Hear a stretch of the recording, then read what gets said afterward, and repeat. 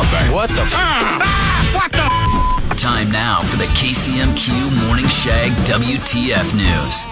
Junk food sales continue to decline. It's gotten so bad, Trevor.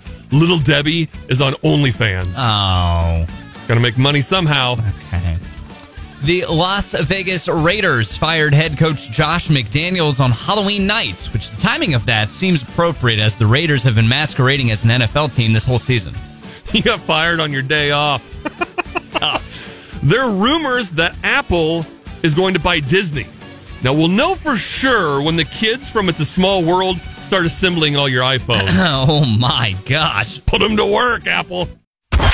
Thanks for listening to the best of the KCMQ Morning Shag podcast. Oh my God! Are you crazy? Hear more from Shags and Trevor weekday mornings on Classic Rock 96.7 KCMQ and KCMQ.com.